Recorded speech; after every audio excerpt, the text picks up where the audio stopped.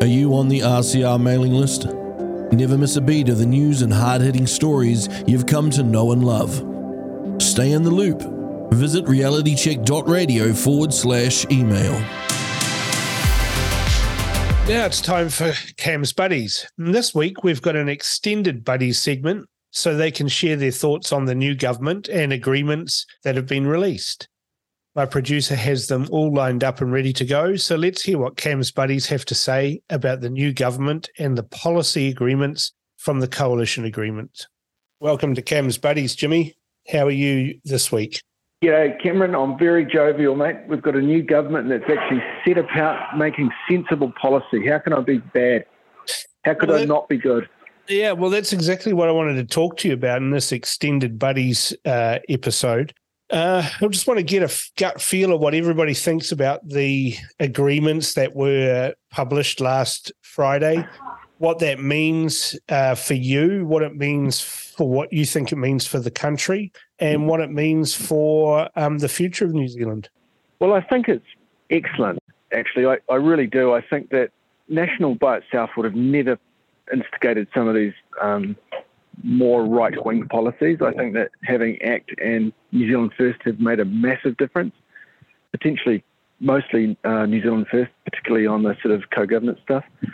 I think that they've really had forced Luxon to give them a spine, because we all know Luxon's pretty woke. So yeah. I think it's fantastic. I think we're going to actually see some sensible policy changes, not just rubbish around the edges, you know. I think that New Zealand's got a chance to come back to its old standards. Yeah, I was talking to somebody over coffee, and they said it's like common sense has been brought back into government, and it seems like the only thing missing from the policy descriptions from the coalition agreements is bringing back smoke-filled rooms to discuss policy. Well, the left do seem to think that National's bringing back compulsory smoking for South Auckland. So. Yeah. That's just the ludicrousness of the Labour Party in particular. I mean, Aisha Verrall was all over X complaining that National was going to fund its tax cuts by addicting children to cigarettes, which is just bollocks. But, I mean, she was getting slayed on X, and it's like they're tone deaf to what happened at the election. It's like they don't actually accept the result of the election. No, they've got absolutely zero self-reflection, and they don't sit there and ask themselves why they got voted out. They're sitting there asking themselves, why are the voters so stupid that they don't like my good ideas? Yeah, not many of them are good ideas. That's the problem. Well, they honestly have such a smug attitude that they are going to be in opposition for so long until they get some self-reflection. You win politics in New Zealand by winning the centre, not winning the extreme left. It's so, yeah. Anyway, it's all good to see. I'm happy our side won. I'm very happy. I think that there's some really good policy. I think that Luxon's doing an excellent job as far as I'm concerned. Like, he's a lot better than I thought. He's been forced to swallow these, what I'd say would be some half-dead rats by they're still squirming. Getting Winston. Yeah, they'll be still squirming. But he's forced to. He's got no choice. You want to be Prime Minister, you're going to have to eat these, mate. That's what Winston and David said to him. Yep. And it's fantastic. I mean, we could never imagine these policies 3 years ago. Well, I was just looking through all of the agreements, the ones with ACT Party in particular around firearms and things like that. National would never have done that if it wasn't for ACT. And clearly New Zealand First had said to ACT, well, we'll back you on that as well. And it's forced National's hand into actually having to do something. And some of them are quite cunning. Like, the shooting community has been absolutely aghast at the way we've been treated by the police. And the policy announcements last Friday show that the police have lost control of the entire debate around firearms. They've had the policy direction removed to the Ministry of Justice, and they've had the regulation part of it removed to the Department of Internal Affairs, leaving the police and all of their sidekicks that have come from the police in the new Firearms Safety Authority out on a limb, completely divorced from where they've actually came from. Yeah, well, so how does that ever get back into safer communities, right? Because we used to have the local policemen dishing out local firearms licenses, and we all, locals, not all centrally Wellington-based, which is what the previous government just kept doing. Whereas I think Nicole McKee is an excellent firearm advocate. She's done the most work for firearms owners for a long time. Like, she's an excellent politician for firearms. And the woke hate her, so that's another good sign that she's actually a really good MP. She's the wrong sort of Maori, isn't she? She is the wrong type of Maori, unfortunately, so she doesn't count. Yeah. I mean, and that's the other thing, isn't it? If you have a look at the vitriol that's coming from, the likes of Tuka Orangi Morgan, Willie Jackson, various other Maori troffers who are looking at their gravy train being upset, and they're promising violence and protests and all of that sort of. It sounds like the government's on the right track if they're upset. Well, that's the funniest thing, because I saw Tuku Morgan's comments about resistance, and I was horrified when I realised he used to be in Winston's party, didn't he? Yeah, until he stole some underpants or something like that. Yeah, so, because let's be realistic. The people pushing the changes that people don't like are David Seymour and Winston. They're both Māori. They're just the wrong type of Maori. So it's Maori versus Maori. There's no way woke Luxon will be pushing any of this. Luxon seems to be taking all the heat for it, but it's actually Seymour and Winston. Winston's the main one who wants the government departments renamed. Yeah, I mean, it's been funny watching him say, "Look, have you ever seen a canoe going down the road? We need to rename NZTA back to what it should be, not this Waka Kotahi rubbish." Winston's honestly come so good. Like, I've never been Winston, as you know, I've never always used to say I can't trust Winston. But it's something like he's just come across. He's like a miracle politician. Taken 40-something years, but he's peaked. He's peaked, exactly. But that's the thing, isn't it? Like all this stuff about national being or the government being racist. This is the largest number of Maori ministers in the cabinet, 7 out of 20. That's 35%. That's double the population of Maori. And they're not getting any credit for it. It's none at all. In fact, they're being called racist, and it's like that those Maori, and look at them: Shane Reti, Toma Potaka, Winston Peters, Casey Costello, Shane Jones, and 2 others, David Seymour, and they don't get credit because they're the wrong type of Maori. I would have thought the woke left would be super proud to have a deputy prime minister that's Māori, followed by another deputy prime minister that's Māori. Exactly. It beggars belief. 35% of cabinet is Maori. That's something to celebrate as a nation. And yet the media are all being miserable-mouthed about it and saying, this is a racist government that's going to bring back all the worst aspects of colonialism and settler mentality. It's all because they're not going to push the wokeness or the socialism. That's all it is. They're just unhappy and they just call it racist. They're not racist. There's no way Winston Peterson's racist. No. Martel Winston. They just call anyone racist or whatever, insult just to... But it's losing its meaning, and soon people aren't going to care about being called a racist because it's literally going to mean nothing. They're going to kill the word. Yeah, I kind of... Like on Friday, of course, I was in hospital. I kind of missed the announcement, but the feeling I got from people commenting around the place and sending me messages was that they felt like a terrible burden had been lifted from their shoulders with the announcement of the governing arrangements and the coalition agreements and all of the checklists that were produced. They felt relieved. Is that a feeling that you've felt since the announcement? Oh, yeah. I mean, I know people who have started looking to invest in property again now. They were like literally just holding off, and they've actively started looking to either develop, build, invest, buy rental properties again, because they know that they're going to get their tax relief on their mortgage payments, as any business should, for a cost. Yeah. They're going to have stable policy around that and so they're actively back in the market. So we're going to see the increase in rental supply. So we might finally see a halt to rents rising. and that's going to be good for everyone. There'll be a bit of a lag on that, though, won't there? Oh, it'll take, maybe 6 months or something. But, yeah, it'll happen. There's a whole lot of other really good policy that ACT and New Zealand First has got. The stuff around getting rid of the co-governance that's all fairly defined. But what's some of the other good policies you thought? I'm just trying to think of some. Well, I think the powered up COVID inquiry is going to answer a lot of questions that people have had, particularly around the vaccines and some of the other more excessive elements of the Ardern regime, like MIQ lockdowns and the rest of it, the mandates. I think that has the potential to cause irreparable damage to the Labour Party over the course of the inquiry. Well, potentially, But if all those people quit or leave in the next cycle, then that's basically their only chance of coming back, isn't it? Well, I think so. But, if you look at the behaviour of the Labour Party in the last few days, it's like they're tone deaf, that they haven't learnt the lessons. Yeah, no, they are. They completely are. Yeah.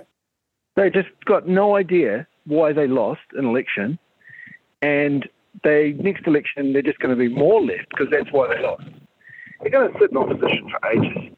They need a complete clean out, but it's good. I mean, that's the thing with Christopher Hipkins, is that he forgets that we know that he was on that stage beside Ardern the whole way through.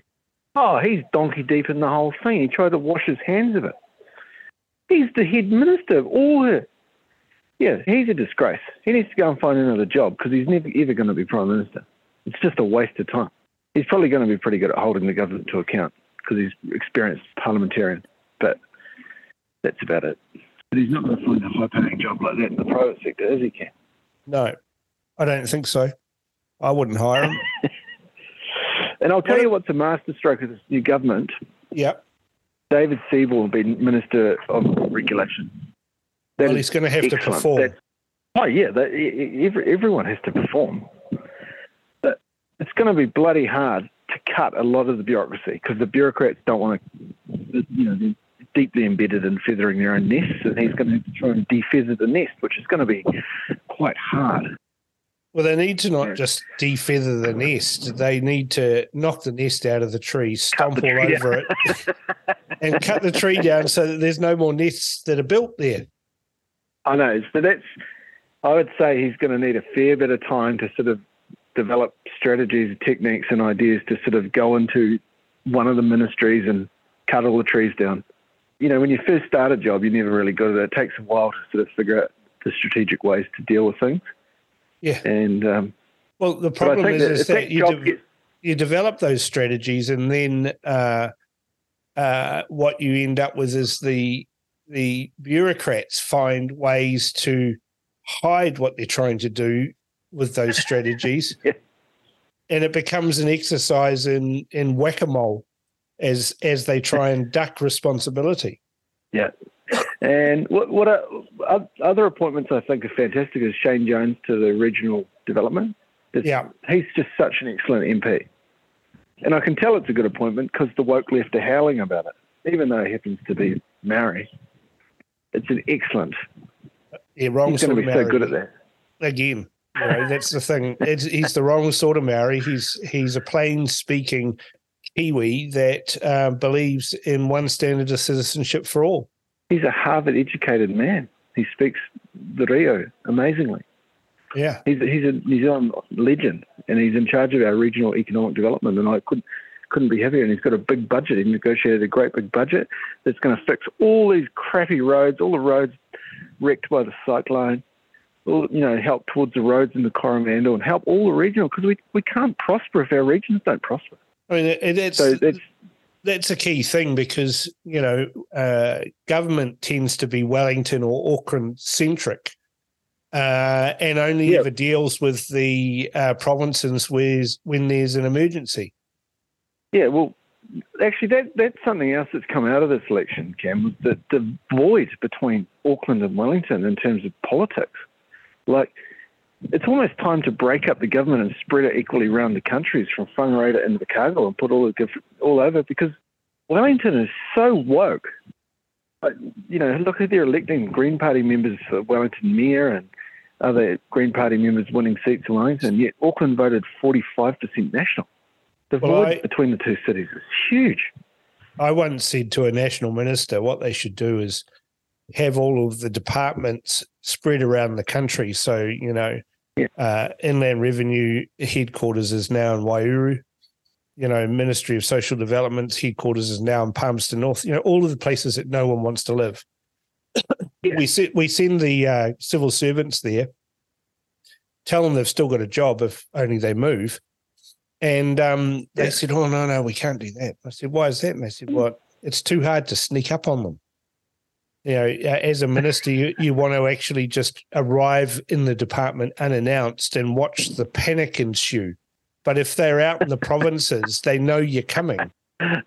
Well, I think they need to be spread around because that socialist culture that just seems to drive into government departments and then encourage cigarette growth and non-productive jobs is self-fulfilling. So if we spread it around, put IRD in Invercargill, Waihuru. No, it has to be Waihuru. Why? Because no one wants to live there. There's nothing there. And having IRD move there and all of their staff will focus the mind that they perhaps don't want to have a career in IRD. And we'll end up with a smaller internal revenue department and we'll have a much more efficient system because no one wants to live in Waihuru. Well, this is why doesn't this happen? Why hasn't this happened? Why does everything get focused on Wellington? Well, if you look across the west, it's all the same. Because look at Canberra, look at Washington.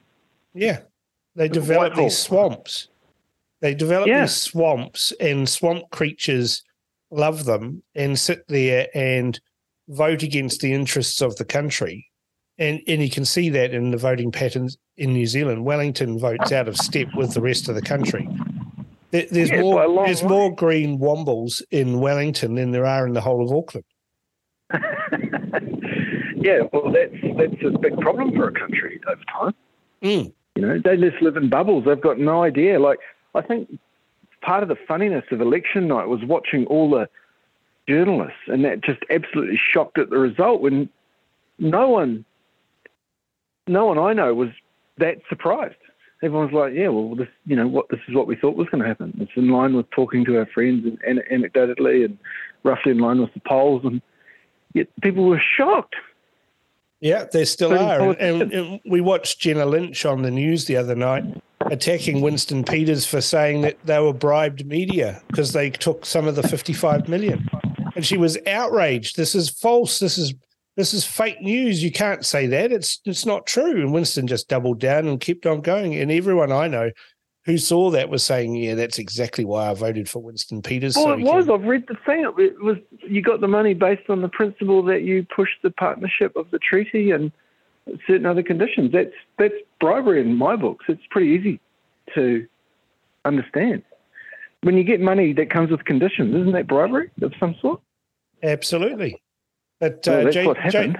Jason Walls is having a moan on X about it as well. He's going, astonishingly, Winston Peters has not only repeated his airing of conspiracy theories about media being bribed by the $55 million public interest journalism fund in the cabinet room today, he went further. Tell the public what you had to sign up to get the money. So he's doubled down. And he's just going for the doctor and the media are upset. And I'm sitting here thinking, yeah, that's why I voted for you, mate. That's exactly why I voted for you, to keep on hammering this. Winston Peters he's honestly become my hero. Like he just doesn't care. He just say exactly what we all think. Everyone else is too scared. He's got nothing to lose, and fantastic. I just can't speak highly enough of him. I wish him all the best. I hope these guys go really well this term. I hope they get some big policy wins in the way before Christmas, set the tone, have a good break, and then come back, power into it next year. And the more howling I hear from the left and the woke and the people on X moaning and claiming racism, the happier I'll be, because I know that the government's doing the right stuff. Yeah, I'm like dancing a little happy dance every time I see these journalists and media lovies having a whinge on X or Facebook or wherever else they want to have a cry. And I just feel like telling them to cry harder, because we've sat there for 6 years watching these fools. Cry harder on. Yeah. It's just I have been telling them unbelievable. to cry harder on Twitter. Yeah. And I'm getting blocked. Cry harder. Anyway, it's come a long way since the bad old days of the Auckland lockdown when me and you were ringing each other to counsel each other. Mr. Wow, Slater. yeah, as I was driving around ignoring it. So anyway, that's my rap, mate. That's great. I'm super happy. Right. Well, okay. Well, hopefully that will continue into the new year, but we'll talk again next week. Thanks Okay, for that. thanks for that, Jimmy. Cheers. Welcome to Cam's Buddies, Marcus. Good afternoon to you. How you doing, mate?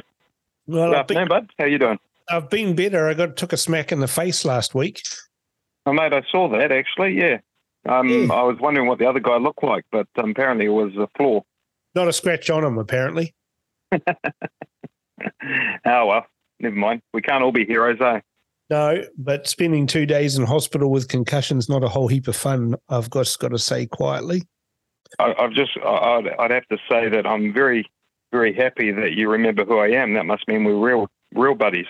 Yeah, that's right. Real buddies.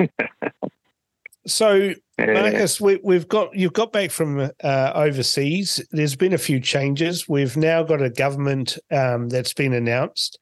We've had the coalition agreements published with a set of policy goals and achievements that they wish to tick off. What's your thoughts on that? Well, firstly, I think it's quite cool that they've published the agreement between the three parties. I think that's a first, isn't it? Talk about open and transparent, Jacinda. This is true open transparency, where you can actually see what they've given up and what they've gained, which is pretty cool. Which we can also hold them to account with as well. Yeah, absolutely. And it gives you a sort of an indication as to what went on in those negotiation meetings that they had in that. Yeah. Which is pretty cool. Yeah, I thought the list is quite encouraging, shall we say. Yeah, I mean, I looked at the list, both the ACT Party list of achievements and the New Zealand First ones, and I was sitting there thinking, wow, all of the fuss that the media made about how long it was taking and all of those details that they were moaning about, it's quite clear that David Seymour and Winston Peters took negotiations far more seriously than the idiot media did, and have come up with a list of things that, if you voted for ACT, you'd be pretty happy with the achievements of that, particularly around firearms. I didn't vote for ACT, but I'm happy with what they're trying to do with firearms. And if you voted for New Zealand First, you'd look at the list that that Winston Peters has achieved there, and you realise that all of the lines that Winston never delivers, he never honours his promises, are all out the window with that document, because the very things that he's promised that people thought were important, he's delivered. It's incredible, actually. It's quite funny thinking about how the media was acting over this period of time and saying, it's taken a long time and Luxon's no good at negotiating, he's supposed to be really good and all this sort of carry on. It's kind of, there's egg on the face of the media now, because they've not just formed a fairly robust-looking government, but they've done it in a manner, and then they've told everyone exactly what they've done, and the media now is sort of left dumbfounded going, well, what are we going to complain about now? There's nothing left, because they've told us everything.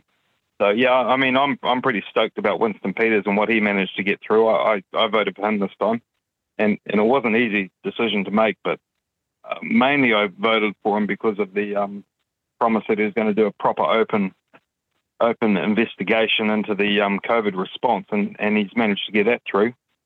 Even though it's quite funny, because the media, speaking about it again, has kept that fairly quiet, and they haven't really mentioned that much in all their discussions, have they?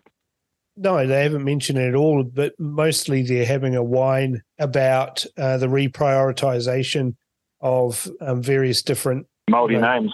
Maori names and policies, and they're getting bent out of shape and say, I mean, this is the thing that I can't, understand, is that the media and various different commentators are saying that this government is racist, that they're anti-Maori, that they're not representing all of New Zealand.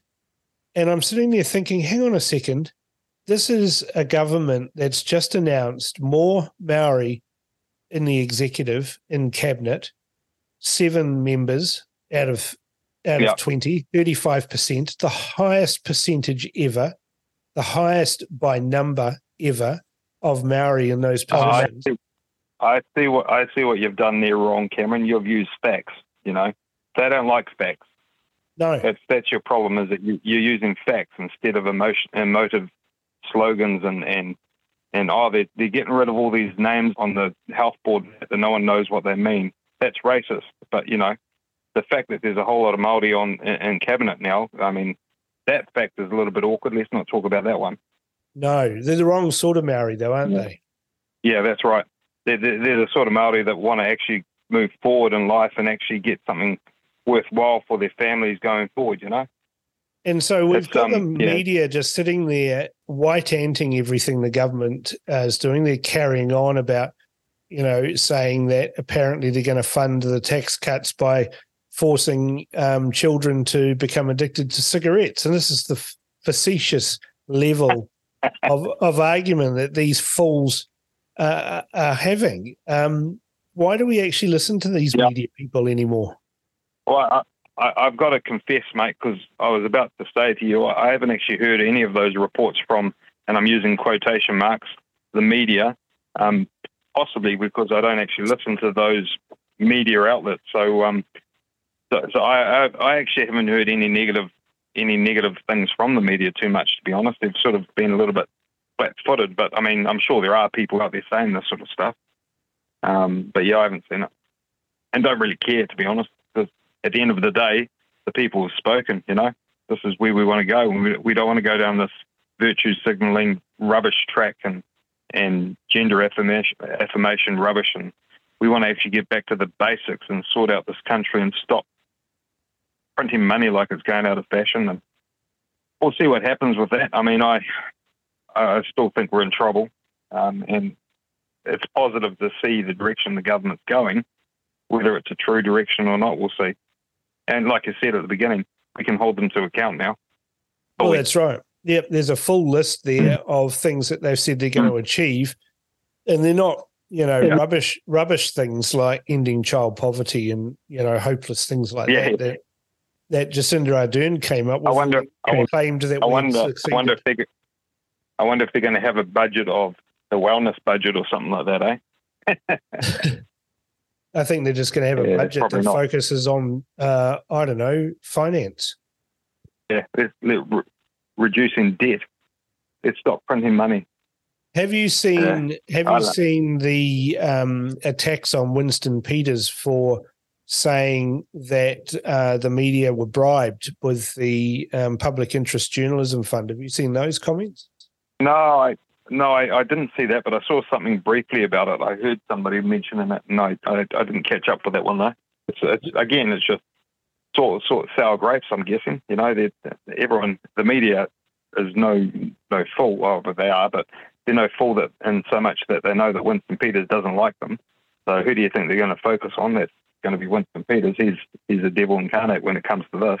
I'm a bit disappointed that he's not the Minister of Broadcasting or whatever that he was talking about. That would have been quite funny if he had taken on that role. No, but he's been certainly sledging the media out, and they're especially Jenna Lynch and Jason Walls. They're having a big moan and written articles saying, "Oh, this is factually incorrect. We weren't bribed." Well, we all know they were. Well, what do you call a government grant? That you didn't actually have to work for. You just sat there and they gave you all this money. What is that? I mean, what did you have to do to prove that you needed that money? Well, that's right. And there were strings attached, though, with that money. They had to agree to a heroic rewrite of the Treaty of Waitangi and assumptions that simply never existed in 1840. Please name something that's not a bribe if that isn't, I'll give you this money, but if you take this money, you're going to give us that contract. That's called bribery.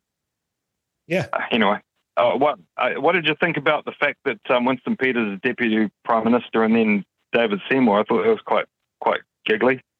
Well, it's a little bit cute, It's What's that all about? Who do you reckon came up with that idea, Luxon?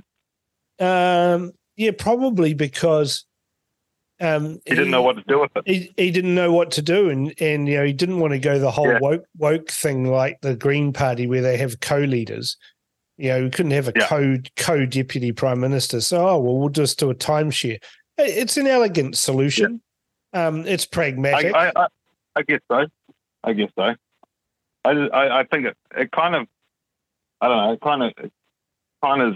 kind of a little bit petty, I think, but I somewhat think that it came from Luxon, not from Winston or David. I think they were just like, whatever.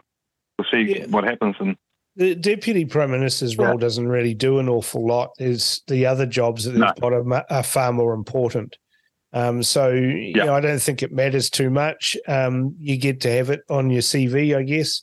But someone who's been around as long as Winston Peters probably doesn't care about a CV anymore. No, I'm thinking that too. That's why I'm thinking it was either David Seymour or Luxon that sort of brought that on. Yeah. But I don't think it would have been David Seymour. He doesn't strike me as that sort. Anyway, I had a bit of a giggle when I saw that, though. I thought it was quite funny. Yeah. It's an interesting scenario having three coalition partners, and we've never had that before. So, I guess this sort of is trailblazing stuff, and I'd imagine that probably going forward, if we do have another three-party coalition, I think the default go-to will be that now with regards to the big titles in government. I think they'll probably timeshare them between the two minor parties. Well, if they play their cards right, then they should all get re-elected with varying different levels of support, and then they can just recast those cards, I guess. I reckon out of all three of them, I think probably NZ First came out best, in my opinion. They got a lot over the line. Like you say, Seymour did as well. I think enough to make him feel like he's achieved something, which obviously he has. I don't like the guy. I think he's a turncoat, but I like ACT's policies. I do like ACT policies. That's why I voted for them in previous elections. So yeah, we'll see what happens. I'm optimistic, shall we say, but this is the honeymoon stage, isn't it? It's easy to say all this stuff and everyone's sort of patting you on the back. Well done. Congratulations. Now they've got to get down and do it. It ain't going to be easy because the mess they've got to clean up is quite huge. Well, that's the thing. There is quite a huge mess, but both of the documents show a willingness to grasp the nettle, to deal with the hard stuff and actually try and start putting the genie back in the bottle. And, it's certainly it might be, it wasn't a fluff piece of. No, that's exactly. Sorry, mate. It's not. This is not a once over lightly document. These documents are in depth. They show that all the parties have put considerable thought and effort into how they're going to solve these problems, and they've made a very clear signal that we're not going to have any of this woke nonsense, with calling things waka this and kotahi that and all the rest of it. We're going to actually start calling things for what they are. Who was it that said something about waka kotahi? Wendy. It was Winston, wasn't it? It was Winston. Wendy. How can you drive a canoe down the road? Well, the obvious answer, which obviously the media are too stupid to have answered, with when I'm towing it on my trailer. Yeah, on my trailer. Yeah. Exactly. And that's just before I send it up onto the Air New Zealand safety video, and make it fly as well. Yeah, I know. It's just magic. Ridiculous.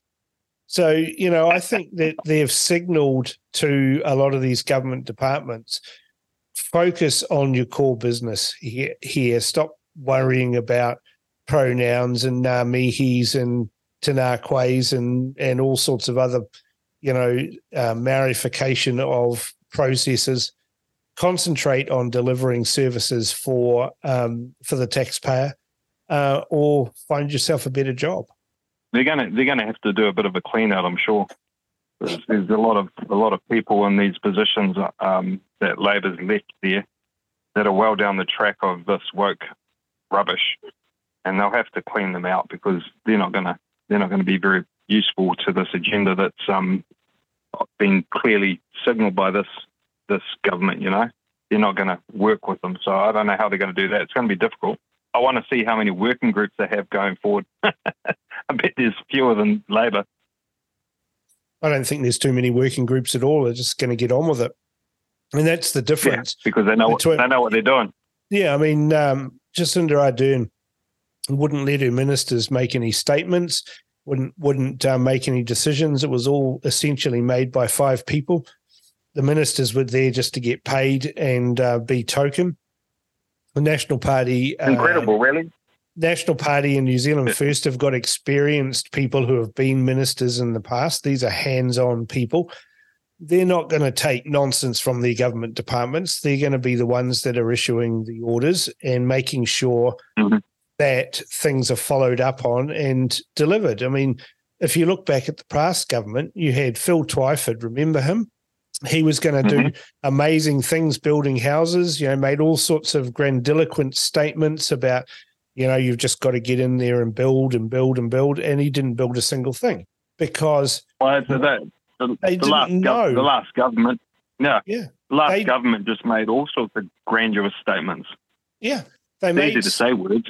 That's right. They did. They just made statements and then they never followed up. They thought that this was a command and control economy like the Soviet Union. And if you issue orders from the Politburo, then, the people do what they're told, otherwise they get shot.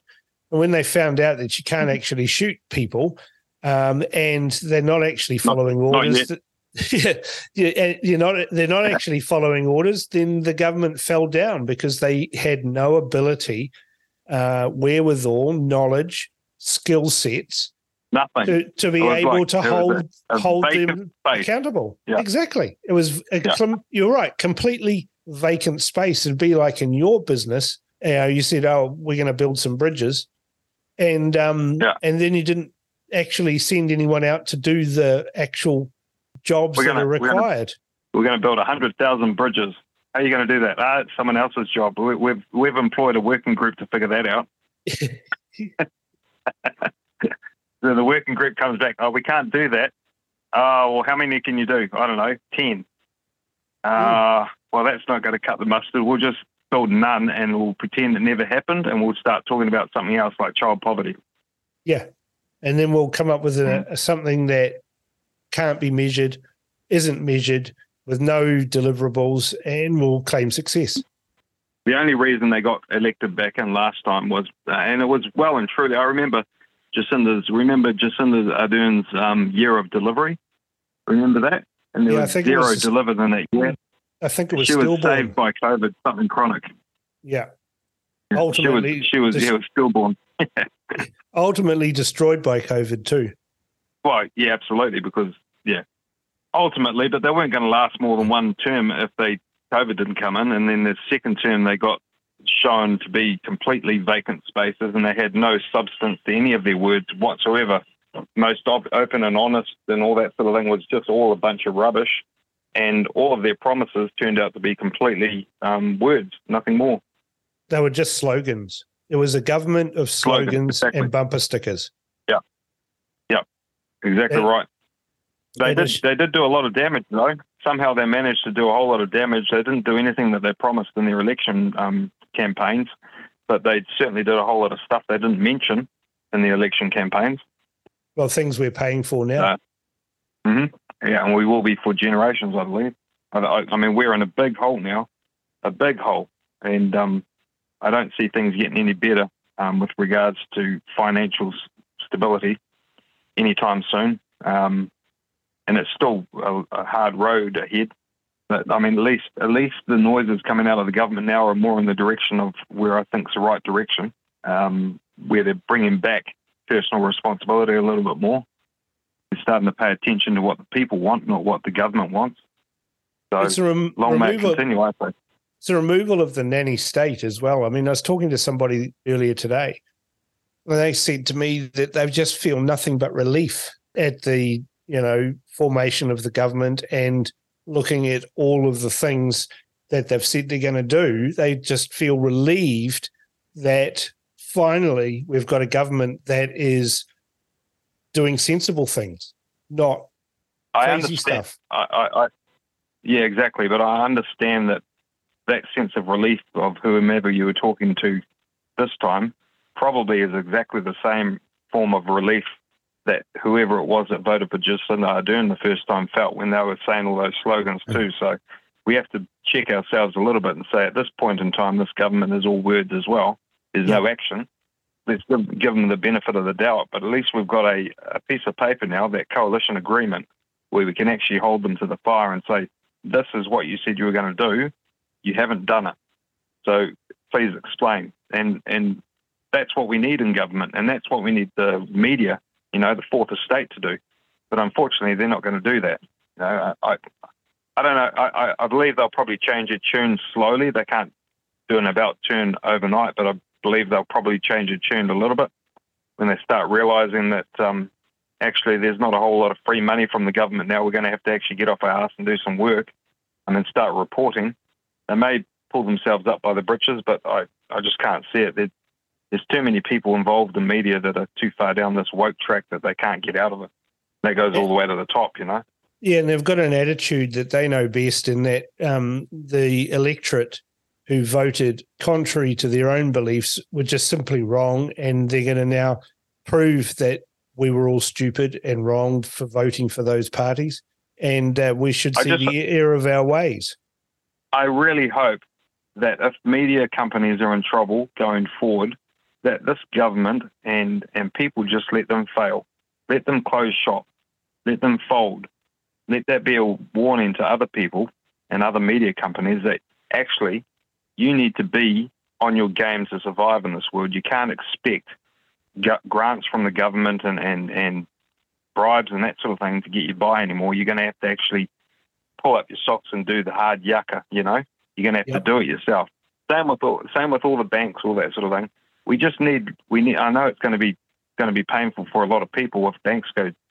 I was about to say tits up, and I can't say that, but if they do, it's going to be painful. But we have to let some of these big corporates fail if they can't become relevant. If they can't actually make their business work, and if they can't control their expenditure and their income, they need to fold.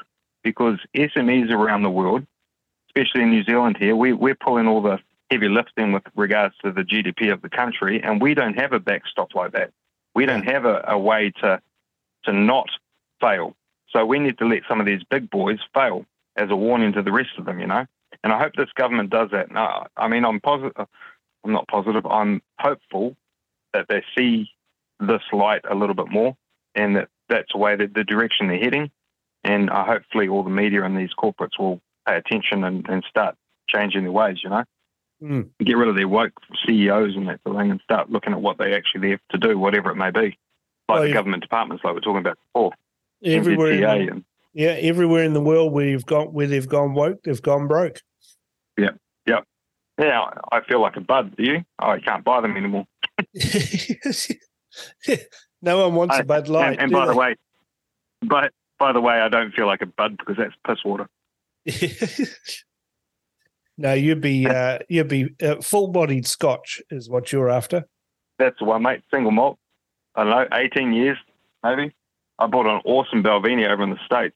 Magic. No, well, maybe you and I'll have to sit down on the boat and have a few of those and some big, huge cigars to celebrate this government.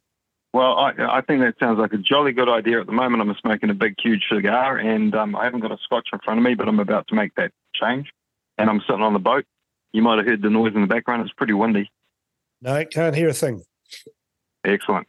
Anyway, Marcus, thanks for your comments, and we'll talk again next week. All right, buddy. Good chatting. Thanks a lot. Welcome to Cam's Buddies, Miles. How are you this afternoon? I'm very well this afternoon, very positive and looking forward to a really good government. Well, that's good, because that's exactly what I want to ask you about in this extended version of Cam's Buddies after I took a bit of a smack to the head. What do you think about Good Lord, I hope you're all right. Yes, I'll be fine. Yeah, a couple of days in hospital doesn't hurt anybody. Anyway, last Friday, as I was in the hospital, all of the announcements came out of the new government and the various different agreements and the policy program that they've announced. What are your thoughts on those?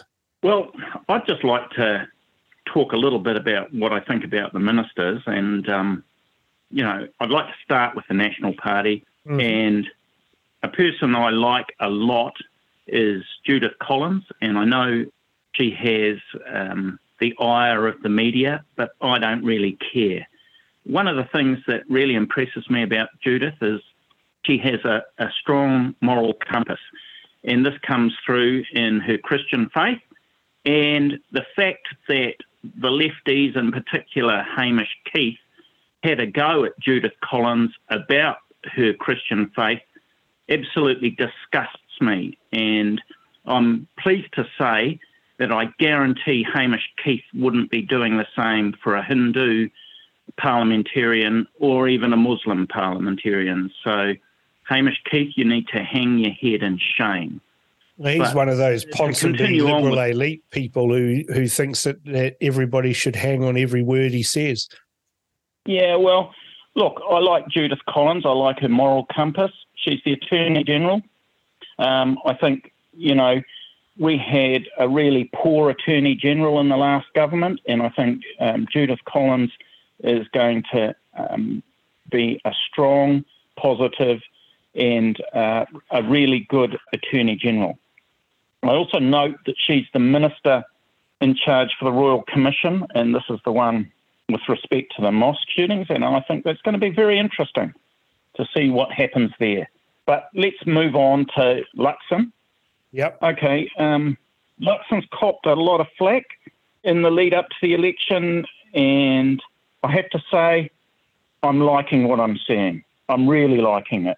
Luxon looks like he's the man of the times. He has certainly got some management skills. I don't think anyone would argue that, and I think he's going to need them, to be fair. But the point I'm making is that Luxon looks quite comfortable in the job, and I believe he has done a great job with respect to the coalition agreement.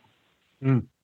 Just on that for a second, Miles, we had commentators like Matthew Hooton, who famously was involved in the Todd Muller debacle, but we had him, being touted on them in various different media, TVNZ and Radio New Zealand, in his columns, complaining about how hopeless Christopher Luxon was with his negotiations. But when you look at those documents, when you look at those coalition agreements that have been signed, there's been a lot of work that's gone into those.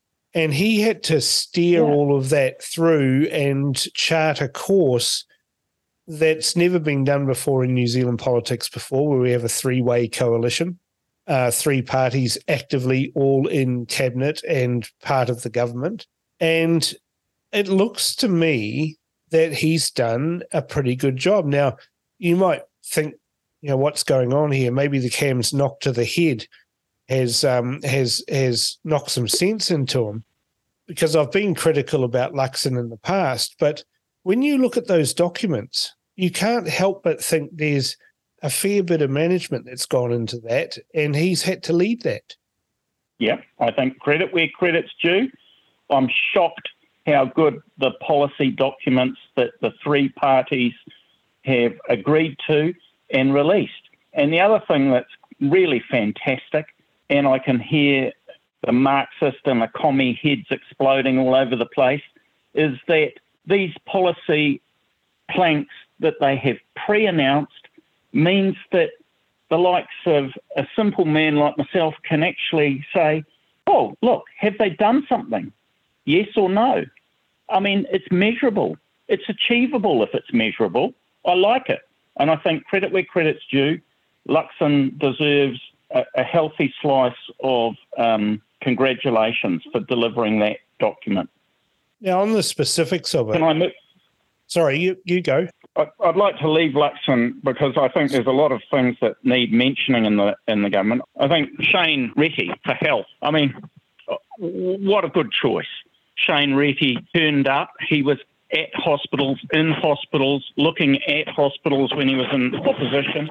Yep. I mean, granted, that's what he should have been doing, but I think the health minister at the time totally ignored the hospitals and how they worked to try and achieve some sort of ideological goal. And I think Shane Reti, to be fair, has a hell of a hard job, and he has got all the experience, all the knowledge, and, you know, I feel that despite the fact that our health system is teetering, I think Shane Reti's the right man for the job. I'd like to say, if I can, and get one thing in, Shane, for heaven's sake, look at removing the COVID mandated health workers that have been excluded. Can we get some sense into that, please, Shane? Let's just get those people back to work. Exactly, 100% agree. And I think Winston Peters is pushing for that too. Yeah, and, you know, my congratulations have to go to Shane for actually being there and doing something. Now, there's a few other people I'd like to mention. Sure. Melissa Lee. Now, Melissa Lee is the Minister for Media and Communications, as well as Economic Development and a couple of other portfolios. But I'd like to deliver a bouquet to Melissa Lee, and I attend Anzac services regularly, in fact, a couple every Anzac Day, and Melissa Lee turned up at Mount Albert War Memorial Hall for the Anzac service. It was pretty thankless because that was right at the peak of the Ardern cult, and Ardern was there, but Melissa Lee was also there. And I think she's a hard-working, really intelligent person. I like the cut of her cloth, and I believe she has a scalp of a Labor minister. You might be able to correct me with that, Cam. Yeah, that's correct. She did. She oversaw the demise of Claire Curran. And, you know, there's something that Melissa Lee really, really exemplifies in this government. It's hard work, turning up when there's absolutely no chance of anything positive being said. But I have to say, Melissa Lee, actually, she did the job. She did the hard yards, and now she's got the media and communications role, as well as the Minister for Economic Development and the Minister for Ethnic Communities. And I think couldn't go to a better person. Yep, dead right. She's a hard worker. And, you know, it's my father who's the person who got her involved in politics. You know, and the other night we were out for dinner for my father's birthday, and Melissa Lee was at the same restaurant, came over, spent quite a bit of time talking to Dad. So, you know, she's one of those few politicians who actually acknowledges her roots, where she came from in the party. And, you know, all power to her. I mean, she nearly won Mount Albert as well, you know, just a few votes, and she could have been the MP for Mount Albert as well, which has, you know, traditionally been forever a Labor seat, and she nearly did it. I know exactly what you mean. And, you know, that just goes to show how much that people really appreciated her turning up and her efforts during the thankless days of Ardern. And I'm just going to move on because I also think that there's a couple of other people I'd like to mention. Perhaps Sure, go for it. Erica Stanford. Man, Erica Stanford, she runs rings around them on the TV, and I just like her positive attitude, and I like the fact that she's the Minister of Education, and I'm kind of hoping that she snuffs out this whole woke push in education, and I really believe she's got the sense of humour, she's got the intelligence, and she's got the grit to do it. So, Erica Stanford, go hard. Yep. What about any ACT politicians that meet your fancy? I've got a little list, as you might think, of ACT people. Okay, David Seymour. Listen, David Seymour, man, he's delivered. I know he's a bit of a policy wonk and he's not everyone's cup of tea. And to be fair, sometimes he just goes over the top. But the reality is he has delivered, I think, in spades, what the ACT voters, and also more importantly, I think, what New Zealand really needs. And the one thing that I really love David Seymour for is he is going to be the minister in charge of cutting red tape or regulation or whatever you want to say. And good Lord, I think we need it. I think there's a few bureaucracies that have wrapped themselves in red tape, and I think that the average New Zealander really needs to understand that they have some personal responsibility. It's not the government telling you what to do and how you can do it. It's actually personal responsibility matters, and I think that David Seymour is going to bring a little bit of that back. Yeah, I think you're right. I think David Seymour, hasn't impressed me in the past, particularly some of the comments he made, at a barbecue at my place, which you were at. But, then again, with Nicole McKee, they've delivered for firearms owners and the police. Correct, and I'd like to talk a little bit about Nicole. Yeah, the police appear to have shot themselves literally in the foot with the high-handed way that they've behaved towards firearms owners over the last 4 years. And as a result, staring down the barrel of not having any say whatsoever now in any policy development regarding firearms, and certainly not with the regulator, as they like to famously call it. And there's a whole lot of brass that transferred from the police to the new Firearms Safety Authority that'll be sitting there wondering what just happened to them. Well, I like Nicole McKee. I've met her on numerous occasions. I've talked to her. She's down to earth, sensible.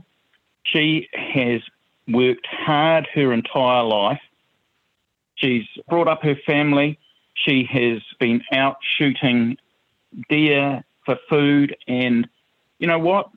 She now has a chance with her role in justice with respect to firearms, I believe, specifically mentioned, but she now has a chance to do something with firearms regulations and law. And the one thing I feel very thankful for is that Nicole McKee is the sort of person that listens to what people tell her. Now, this is all very different from the last 6 years. I mean, I remember going to select committees on various issues, and I made a point, actually, of presenting in person, and they were simply not interested in what I had to say. Yeah. And I feel that is all about to change, and credit where credit's due. Nicole McKee has had a hard row to hoe to get there. Yep. But she's there now, and she and Brooke Van Velden, because Brooke Van Velden has got internal affairs, yep, and Nicole McKee has got justice, firearms. So the two of them can work together and help firearms owners who let's be quite honest, most of the 99% of firearms owners, they're vetted, they're valued members of the community, they're contributors. These are people that we should be pleased to have in our community. And I don't think that the police is the right place, and neither does the ACT Party, and kudos for them for getting that across the line in the negotiations. Yeah, I mean, that's the thing that I was pointing out to, our club members, that it was very important that ACT and New Zealand First act together to ensure that firearms changes became part of the coalition's agreement, because the National Party has no interest in dealing with this. And so unless it was made a condition of the coalition agreement, which it has been, then there was no way you were going to force the National Party to vote accordingly, and now they have to. because it's part of the coalition agreement. And so therefore there's a majority, and it doesn't matter what Labour and the Greens or Te Pāti Māori think about gun control. It's irrelevant. We've got a coalition agreement which presumably has the backing of New Zealand First as well. And so therefore we've got the numbers to have meaningful firearms law changes, where the police are completely removed from any involvement in it. And they've shown to have had vested interests and been involved in empire building, and that is ended with this coalition agreement. You've got policy and law being written by the Ministry of Justice now, and you're having enforcement or safety, the safety authority removed from the police as a business unit and put into Department of Internal Affairs. And I, as a shooter and a collector, am very, very happy to see the police neutered because of the way that they've treated us over the years. Yeah, and all kudos to ACT and Nicole McKee in particular. And if I can say a personal thing, Nicole McKee, you've got 250,000 firearms owners who are all right behind you. So whatever you do, you listen to us. I'm sure that we can get a sensible, and let's be quite clear, no one wants sensible, clear regulations more than firearms owners. We simply don't want issues that we've had in the past. We don't want that to happen ever again. And no firearms owner I know ever wants that. And we need to have simple, clear laws and regulations that can prevent that. 100%. You know, nobody wants that to have these terrible crimes committed, but we need to be realistic about the people that who commit these crimes. They're criminals. And no amount of laws and law changes is going to stop a criminal doing what they want to do. They just do that. You know, if laws could stop murder, we wouldn't have any murder, would we? But it doesn't. Correct. I'd also like to move on to the next minister out, and he's a minister outside Cabinet. He's also with ACT. He's Andrew Hoggard. Yep. And Andrew Hoggard, I was absolutely horrified when the media reported him as speaking with a farming accent. I couldn't believe it. What sort of tosh and poppycock is that? They'd no sooner say that than, this minister or this parliamentarian was speaking with a Mexican accent, or what about this one was speaking with a Maori accent? I mean, yet they feel absolutely free to slate Andrew Hoggard speaking with a farming accent. And I'm sorry. They never criticised the poor diction of Jacinda Ardern, who couldn't even say something. She had to say something every time, you know, and she said this all the time. It's just a mark of stupidity, but they never said anything about that. But Andrew Hoggard opens his mouth and all of a sudden they attack him. It's just ridiculous. Yep, it is ridiculous. And Andrew, I have great faith, will bring his knowledge and skills and experience to bear. He is outside Cabinet, I understand that, but he's the Associate Minister of Agriculture with particular interest in animal welfare and skills. And it is the skills part that I think is going to stand us in very good stead. Andrew Hoggard knows what skills are required on the farm. I have a family member, my daughter, who wants to be a farmer, is desperate to be a farmer. And at the moment, there are very few farming cadetships, but the ones that are existing are charitable, and I mean, they're fantastic opportunities. You see farmers who have left money and in some cases farms in their will to be used to educate young farmers, and we need more of that. We need to see how Andrew Hoggard can help our farming community upskill. And, a big tick with him because he actually knows what he's talking about farming-wise. Now, we're running a bit short on time, Miles, so who else have you got on your list? Well, I quite like Winston, and quite like Winston. And the reason I quite like Winston is, isn't it joyous to see the media being put in their place. I mean, we sat through 6 long years of having to swallow the media tripe, the regurgitation of the government policy in so-called opinion pieces and press articles. Winston, go get him. I'm loving every second. Me now, too. the next thing I'd like to... Casey Costello, look, she's someone I think is a shining light in New Zealand First. Minister for Seniors, Associate Minister of Police. That's very important because she provides an important balance to the National Minister of Police. And really important, Associate Minister of Health. And I think that Casey Costello has a lot to offer. And to be fair, I'm really excited to see what her contribution will be. Yeah, I'm looking forward to it too, especially in the areas of interest that she's got a strong interest in, particularly around Maori issues and policing. Well, let's see what Shane Jones can do, because he's got some really nice portfolios in fisheries and energy. And I think Shane Jones is no nonsense. We need no nonsense approach to fisheries, and we certainly need a no nonsense approach to energy. So overall, Miles, you're pretty happy with the formation of the government. You're very happy with the policy initiatives that they've announced. And it's a work in progress, but we've got a checklist that we can hold them to account on. Yeah, and I think a dark curtain has been lifted, and I think there's rays of sunshine bursting through all over the place, and I'm seeing a much better feel in the economy as a result of it. Well, hopefully that will continue, because the economy certainly has been in the doldrums the last few years, and anything that will get some business activity happening naturally rather than forced has got to be good for the economy.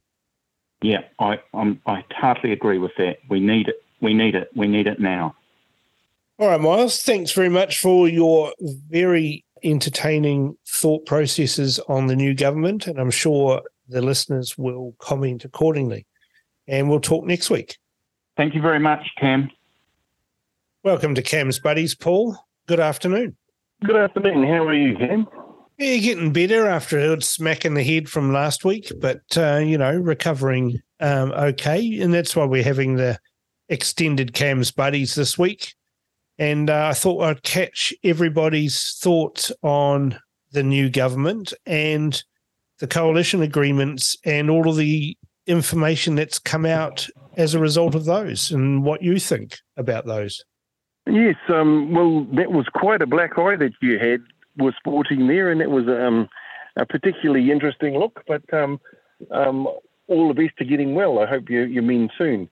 As far as the coalition agreement is concerned, I feel like I felt good. There was a number of things that I've heard so far, and I've think, gee, that's positive. Oh, yeah, I like that, and oh, that's good. And a few of them are like, I am a firm believer of people should be responsible for their own actions.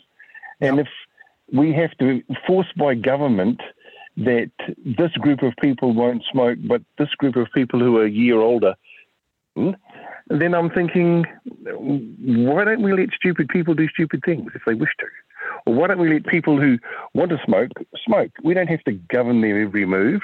And if there's a lot of saying, oh, yes, they're going to be a burden on society in the future with their emphysema or whatever, and I say, well, will they? I think the amount of tax they paid, it's a net gain to the country to have a smoker. Regardless of how much they use the health system, they've more than paid for it by the tax that we've been given by their smoking. So I'm not a smoker. I have been one, and I guess there's nothing worse than a reformed smoker. But I just think, well, by making these rules where we're forcing a group of people not to be able to do things, I think that adds a black market. It did with many other products, like alcohol or drugs or whatever. It just makes a black market, and things still seem to be traded. Another thing that I thought was getting charter schools to go again. When we look at how beneficial charter schools were to some of the poorer in our community. There was a school or two that was a charter school that had absolute brilliant outcomes for the lower socioeconomic community. Yep. And as such, I looked at those kids and I'm thinking, they even got an award from the then Prime Minister saying, well done, and all this malarkey. Next thing you know, the unions are saying to the Labor government, can we cancel those schools because the union doesn't like them? And I'm thinking, and next thing you know, they were cancelling schools of kids that were absolutely in the decile 1, 2 and 3 area when they had deciles. And they were actually, I was stunned by how badly they treated such things. And then... that charter schools policy sort of snuck under the radar, and there's not been a lot of talk in the media or anywhere else about that. You're actually the first person who's brought it up, on the show today. So it's an interesting one, and it's something that I certainly support to see those who are least among us get a better chance. Yes, well, I happen to be on a school board, and the school board that I'm on is when there was a decile system, they were a decile 1C. So these are the poorest of the poor. And some of the problems we have at that school were things like a kid was misbehaving, and when you talk to them, they haven't had any food for 4 days other than what they've eaten at school, and they're wanting to take some food home for the family from school because there's no money in the house.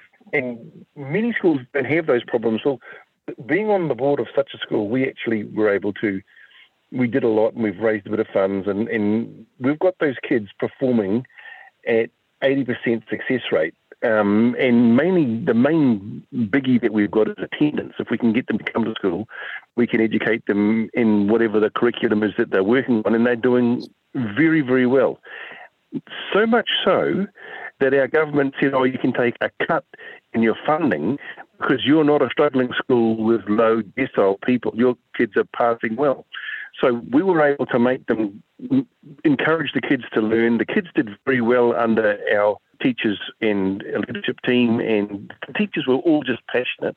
And now we're getting funding cut. And you look and you think, wow, this is one of the poorest of the poor, because the decile system at the time had alpha characters in it per each level, so one A, B, C, and whatever. But a 1C was sort of, there's only a 1A and a 1B poorer than our schools, or than our school at the time. And so seeing charter schools getting to be brought back, I was really excited. And I think they need to have some sort of contract that says that if you bring your charter school back and you invest in the money to make this happen, then we'll pay you under contract for another 20 years. So even if the change of government happens in 9 years or whatever, those schools can continue on because they're being paid for. Because once one group of people on the left decide to cut such things, that was a terrible outcome for many students. Yeah. Another thing that I thought was interesting was the Rural Growth Fund has been redone, and I'm thinking New Zealand First did pretty well, and the rural community's got quite a lot of projects underway and quite a lot of benefit from the previous growth fund, Rural Growth Fund, and I see that there's a bit more available for, I forget the guy's name who was in charge of it, but Shane Jones. He's number 2 in New Zealand. Shane Jones, that's it. Well, he might not be number 2, but number 2 in my mind in the New Zealand First Party. He was, it had a lot to say that seemed intelligent because he's an intelligent man. Yeah, Harvard educated, of course. I see Harvard, exactly. And these are the good things. I mean, if you can get someone that's Harvard educated doing good things for our country, all good. The other thing I was seeing is that with the people on ACT saying, let's have a look at this how did the inquiry go with COVID? I'm very happy with that. Yep. That's a New Zealand First achievement, that one. That's a New Zealand First. Well, I think that's another good one. And I'm listening to these guys, and they just seem like they're making sense. And that's the thing, isn't it? I mean, I looked through the agreements while I was stuck in the hospital, and I was sitting there thinking, I'll have a look at the ACT. I didn't vote for them, but let's see what they've put together. And I'm going, I like that. Yes, okay. Yeah, I like that one. Yep. Like that. Yep. And I just kept ticking off these things thinking that's sensible. Okay, I'm liking that. Now let's have a look at the New Zealand First Agreement. And it was exactly the same as like, all right, these guys have negotiated like demons and got put together a policy agreement where they're all agreeing to support each other. And, you know, I haven't been someone who's been a big fan of Christopher Luxon, but I look at what the media said about him prior to the completion of the negotiations, and they were saying he's hopeless, he can't negotiate, this is appalling. And I'm looking at these agreements and I'm thinking, you know what, he's actually done a good job in putting these together. And so what I thought was good is he's got some controversial policies there that he would probably want to have enacted, but it would be better if they came from ACT or NZ First. Yeah. And as such, I'm thinking that's all good. And so he can get the policy in without getting the blame. I thought that was probably quite smart negotiation on his part. Yeah, I mean, you know, Matthew Hooton was vociferous in the media saying that Luxon lacked serious negotiation skills. But I'm looking at these agreements now and I'm thinking that Matthew Hooton's not a very good judge of character when it comes to business negotiations. And I really wonder if he's actually run a business in the past or something as complex as putting all of that together in basically 2 and a bit weeks. You know, yes. It's incredible. And when you read some of those policies, you can see ACT's had a bit of a hand in things there. And you're thinking, oh, yeah, that's like I quite like the when you tell me different government departments' names, and I don't know what they do, who they are, or what you're talking about, and so I've got to look them up, find out what their other name was, which is like if it's the Ministry of Education, I know what they do because it's in the name. Or if it's the Ministry of Transport, I know what they do because it's in the name. But if I've got to figure out what they're doing, because if it's like a waka being a boat and the kotahi being whatever kotahi is, I'm thinking, well, is it the marine department or is it wouldn't have picked it as eroding from the words that they've given. And so I'm thinking, well, if we can get back to using names that we all recognise, because, and then I heard Mr. Morgan on the TV saying it set race relations back 50 years. Well, in my mind, it set them forward, because when people are getting things forced down their throat, they become anti. And when we're all the same people, like when Winston says he was pretty keen on one person, one vote, not a lot more. ACT says one person, one vote, not a lot more. Well, I'm thinking, well, I like that. These are policies that work for me, because when I was growing up, the different kids, I didn't know who was what. My best friends were Cook Islanders. Well, Cook Islanders are Cook Island Maoris, and those were my best friends. And I knocked about with them. I didn't even know that they weren't like me. I thought we were all the same. We were poor, they were poor. It was just a poor lot of people having a go, having a bit of fun, doing things and whatever. And then it comes all this other stuff whereby, oh, no, you've got to be careful of everybody's feelings because they could get hurt if you say something. These guys don't get hurt by that. They're thinking it's silly. And then all these names being added, I just found it starting to become a bit confusing. And now that people have got to turn that back a bit, dial it back a bit, that kind of suits me.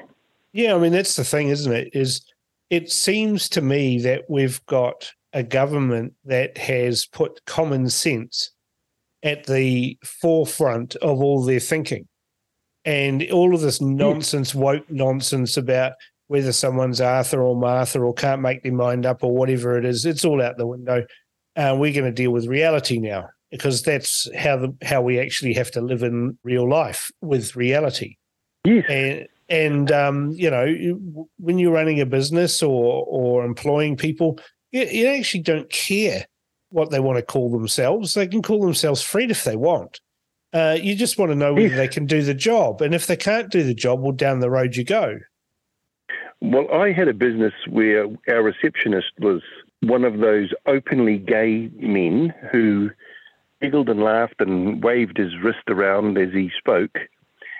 And when I gave him the job, I was really concerned. I gave him a trial period, which I like the trial periods coming back. I gave him a trial period of 90 days. Yeah. And although he was a drama queen away from the reception, when you phoned in, you had a great experience. He was helpful, he was professional, he was fantastic. Did I care that he was flamboyantly gay? Not at all.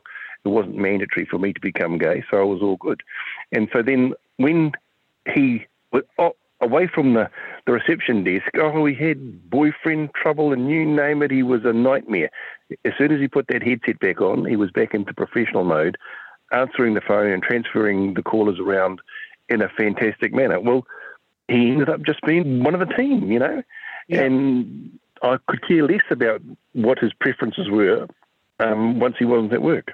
Yeah, exactly. We all actually, that's how we lived until the last few years, where we had all of these nanny state rules and regulations about what we could say, what we could think. People were actually too scared to speak up. Now, you and I have never been people who are scared to speak up and speak our minds. We've always done that. And if someone didn't like it, it was well, too bad. But we're back to that now. So, opinions, they're like noses. Everyone's got one. Thank you for your opinion. And I don't agree with that. So we'll just move on the conversation like grown-ups. Exactly. And I'm also pretty pleased that the MP, I think, of East Coast Bays is going to relook at the education system as far as, I forget her name now, but she'll be looking at the education. That's her, Erica Stanford. I think it'll be good if she gets back to reading, writing and arithmetic and sounding out and not this whole word nonsense. And so we've got a generation of kids that can hardly read. Then we threw COVID on them in lockdowns for 2 years so that they didn't have to go to school. And what we've ended up with is a group of people that are going to be tough to employ in the future. There's going to be like a 10-year block of people that are behind where they should be unless they're working hard. And so if we can get some policies back to, sounding out, learning how to read, learning how to write, learning how to do mathematics, the important things, then that's a great thing as well. I think we've got some good direction for that's provided that the public service doesn't sort of block all these MPs from things that they're intending to do. So overall, you've got a pretty positive outlook on the formation of the government, a positive outlook on the policy agreements that they've put together. And it's a work in progress, but with some positive signs. That's exactly what it is. And I'm feeling like I might start investing in a few things now because I'm feeling like I don't have to, I'm just feeling a little bit more buoyant. I don't have to have rainy day money quite so much. I can actually go and have a look and take a few risks knowing that normal behaviour will be resuming shortly. Well, that's fantastic. And hopefully we'll talk some more about that next week. Thanks a lot for your call, Paul. Very good. Thanks, Cam. Take care. Be well. Bye for now. Bye. Welcome to Cam's Buddies, Jack. How are you? Fantastic.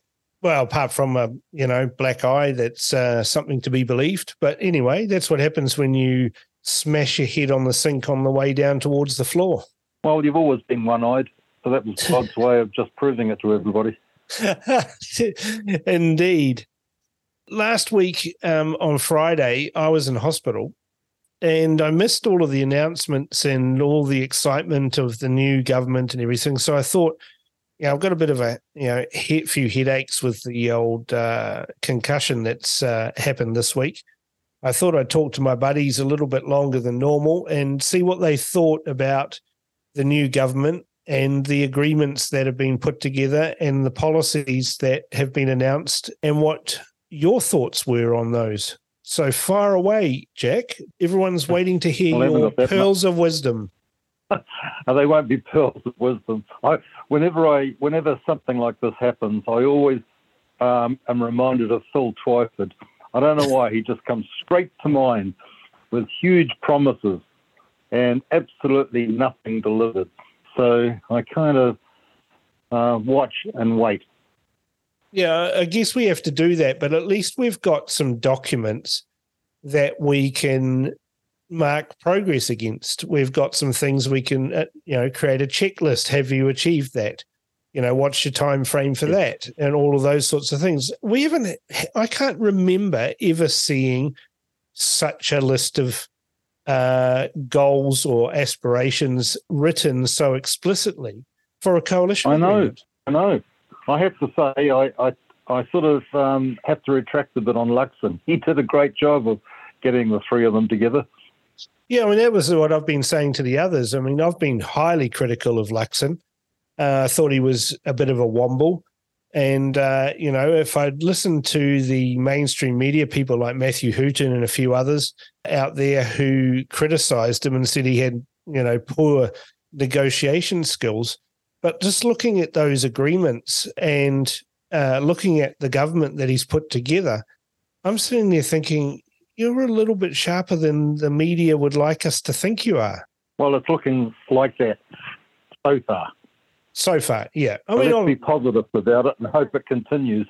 Well, as I said, we've got a checklist now that we can mark their homework against instead of some sort of bumper sticker slogan, amorphous sort of thing like saving people from child poverty or, building 100 million houses or, that's your Phil Twyford aspirational goals of which he, How many did he build? I still don't know. I think it's less than 4,000. Did he build one house? I think it's less than 4,000. Yeah. And he promised 100,000. Yeah, 100,000 over 10 years or 10,000 a year. They didn't even get close, and they quietly just stopped talking about it like it never happened. What amazes me is, even though it was on a recount, he still got back in, which doesn't say much for the intelligence of Te Aratu. Well, yeah, exactly. How could someone who is so poor at delivering fairly simple things, I mean, you come out with a statement you're going to deliver 100,000 houses, it's going to become very obvious if you don't deliver it. And I guess that's what we're looking at here with this government, is we've got a list of deliverables that have been produced in these documents, and we can actually hold them to account and say, well, okay, where is this in the first 100 days, or where's that in the first 100 days? And that's refreshing. I mean, it is actually open and transparent, something that Jacinda Ardern promised us that she was going to deliver and then never did anything that was open or transparent. Yeah, I think she was ill-advised somehow and naive. I just think she was thick. I was glad to see that Judith Collins is back and got some serious stuff on her plate. Unlike other people, I've got a lot of time for her. Yeah, I've got a fair bit of time for Judith. She's got 7 ministerial portfolios, but Attorney General is the key job that she's got. And David Parker was the Attorney General before, and it's fair to say he let New Zealand down. And I just don't think Judith Collins, who's a qualified lawyer, is the kind of person that's going to let us down like David Parker did. No, plus she's strong. She's tough. Well, you need to be tough in politics. Yeah, but she's super tough. No, she is, because she's held to a standard that's higher than everybody else's. It's a little bit like, the standard that people hold Winston Peters to, and that, that's the interesting thing too, is everyone likes to complain that Winston Peters never delivers on his promises. And yet here we've got an agreement that has a huge number of promises that he's delivered on so far. Obviously they have to tick them off, but it's looking a lot better than it has in the past. And it shows to me that, maybe Winston Peters and David Seymour negotiated their boots off. They actually have both worked very hard to deliver for their voters. Yep. Winston Peters doesn't do himself any justice, I think. Like you say, he's delivered on a lot of things. But in the mind of the public, he's just a pathetic little rascal. And he doesn't help himself by coming out with all these upstart remarks right at the beginning. I think you're his mate, tell him to lie low a bit, let things calm, the waters calm, and then get stuck into them later. I mean, what he's saying is right. I mean, that all that stuff that they're crying about, the money that was given to the press, they're saying it didn't have any influence. Bollocks. Well, Who would believe that? This is the same media that gets upset about a $15,000 donation to a political party. So what is it, media? Yes. Is it money has no influence, or it does have influence? You choose. Money always has influence. Yeah. So plain to see on day one. Yeah, they signed up to the $55 million, and there were some strings attached to that, and they dutifully attached those strings to their arms and legs and became marionettes to the government. Absolutely, 100%. And now they're getting upset because Winston Peters is telling the truth about them. What about this Simeon Brown? I don't know him at all, but I hear he's a little upstart. And here he is representing us to the CAA. Yeah, well, Simeon Brown is his campaign manager was my father, so he must have some semblance of smarts. Yep, he's the new transport minister. I hope that he gets proper advice and doesn't listen to the various wallies that are in transport and CAA and maritime and all this, who all have vested interests in the things that they do. And I know you're interested in the CAA part of it, but my experience of Simeon Brown is that he does listen to advice. He does listen to advice from people other than the officials. And, maybe we can set something up and have a chat with him. That'd be good. But if he listened to the father, does he listen to the son? Well, I've invited him on the show a couple of times, and he keeps telling my old man that he's going to give me a call, but he seems to have lost my number. Oh, one of those. Well, unfortunately, there's a lot of politicians that are like that, Jack, but I'm well used to it, and it's water off a duck's back to someone like me if someone stands me up like that, but I forgive and remember. What do you mean you forgive and remember? What sort of rubbish are you talking? You never forgive. I always remember. Yes, that's more like it. So is there any specific things from the coalition agreements or the various parties, or perhaps specific politicians that you haven't already mentioned that impress you? Well, right from the start, that Brooke Van Velden impressed me. I see she's the Minister of Internal Affairs. What's workplace relations and safety? I'd like to know what that is. I don't know what that is. We're in our business, we're constantly being bombarded by officials to have signs here and signs there to do everything. And we can get fined if we don't have these signs. I mean, basically they're saying that every single person in our place is totally stupid. And if there's a fire, they haven't got enough intelligence to walk out the door and gather on the other side of the road while the fire's being put out. We've got to have signs everywhere. I can't imagine do that. I can't imagine that you'd have any stupid people working for you, Jack. Well, nearly true. Yeah, because you don't suffer fools gladly, that's for sure. What happens when you get old and grumpy? Yeah, I don't know. Is it grumpy or is it realistic?